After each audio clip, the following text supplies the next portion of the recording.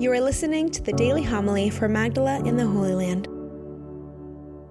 In those days, when there again was a great crowd without anything to eat, Jesus summoned the disciples and said, "My heart is moved with pity for the crowd, because they have been with me now for 3 days and have nothing to eat.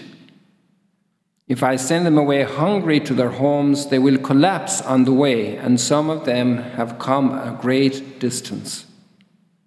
His disciples answered him, "Where can anyone get enough bread to satisfy them here in this deserted place?"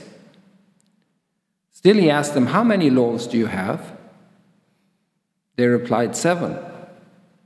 He ordered the crowd to sit down on the ground.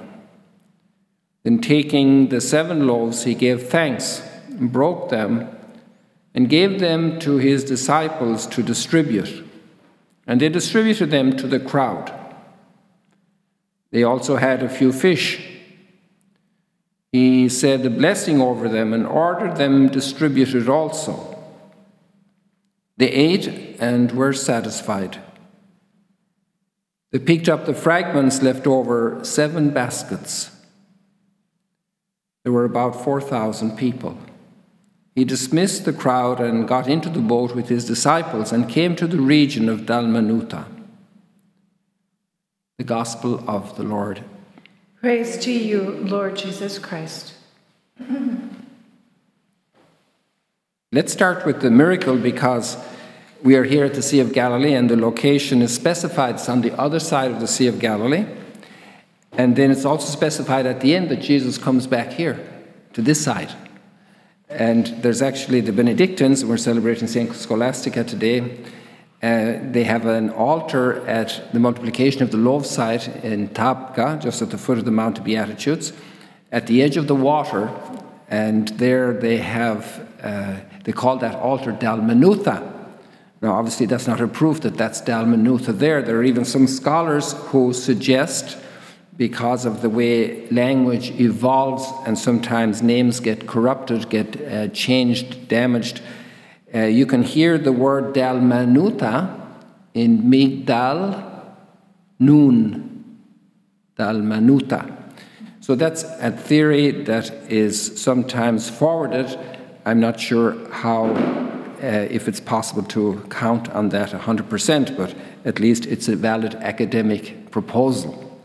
So then we have the miracle and Jesus' compassion, which is very moving. And this is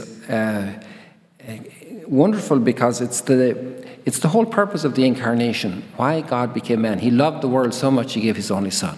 He comes on a mission of love, a mission of life, a mission of restoring life to multitudes, to the whole of humanity. And he comes asking us, because that's the law of the incarnation, the law of humanity is none of us makes ourselves. None of us, even Jesus didn't.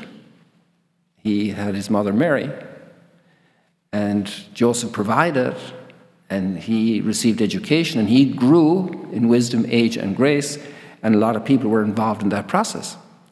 So he involves us, and he wants our loaves and fish. As few as we have, as precarious as our situation may be. Another little thought just crossed my mind as I was reading this right now. I wonder if anybody has speculated how big were the loaves at that time, and how many people would have been in the group where they would have 7 loaves. Would a loaf be good for 3 or 4 or 5? So just a thought. So it's very concrete. It could also have symbolic meaning.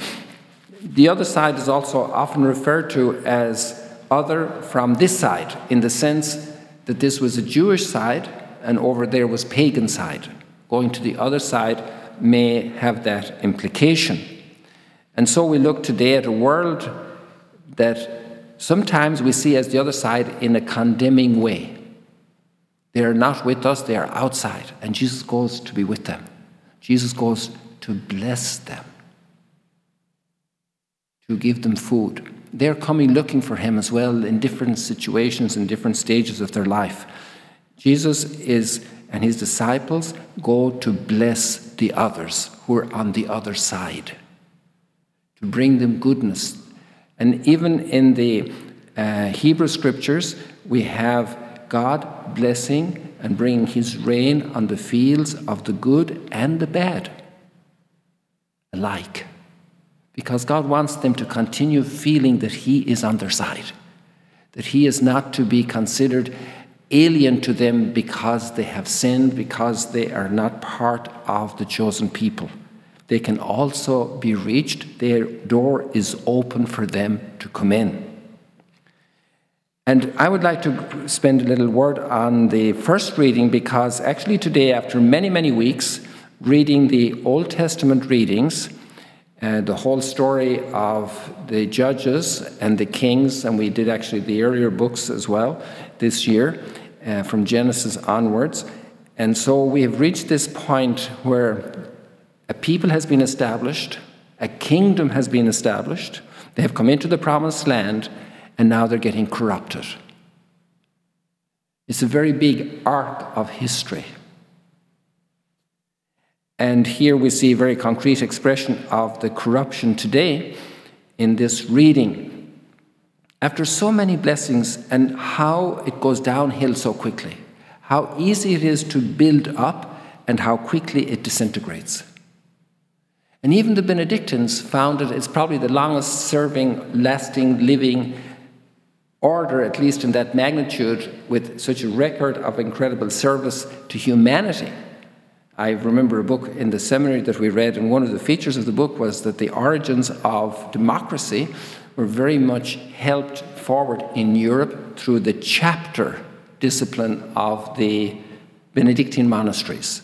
And all of the monks met, and there was a specific rule in Benedict's rule that even the youngest monk, the newest arrived monk in the monastery, had voice. He could express his opinion, his take on the reality. And this became a cultural reality in their schools, in their education, in the transformation of Europe. And St. Scholastica also, obviously, in their rule, had similar provision.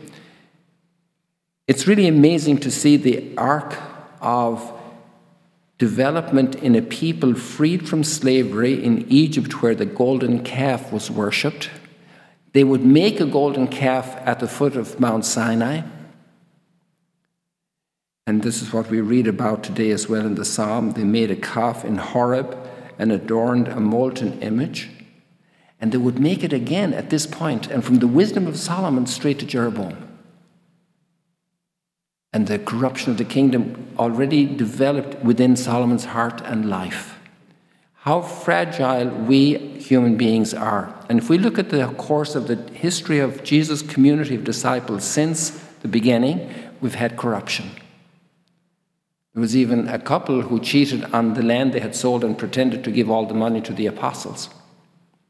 So even the Benedictines got corrupted. There's only one order in the church that's proverbial, never reformed because never deformed. They're the Carthusians. And how is that possible? That we get so corrupted, and how is it possible to stay faithful?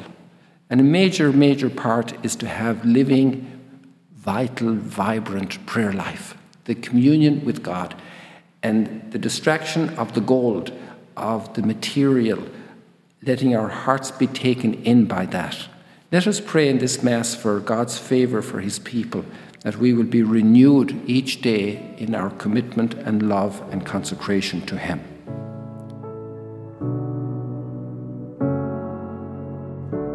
Thank you for joining us today. If you want to learn more about Magdala, follow us on YouTube and on Facebook.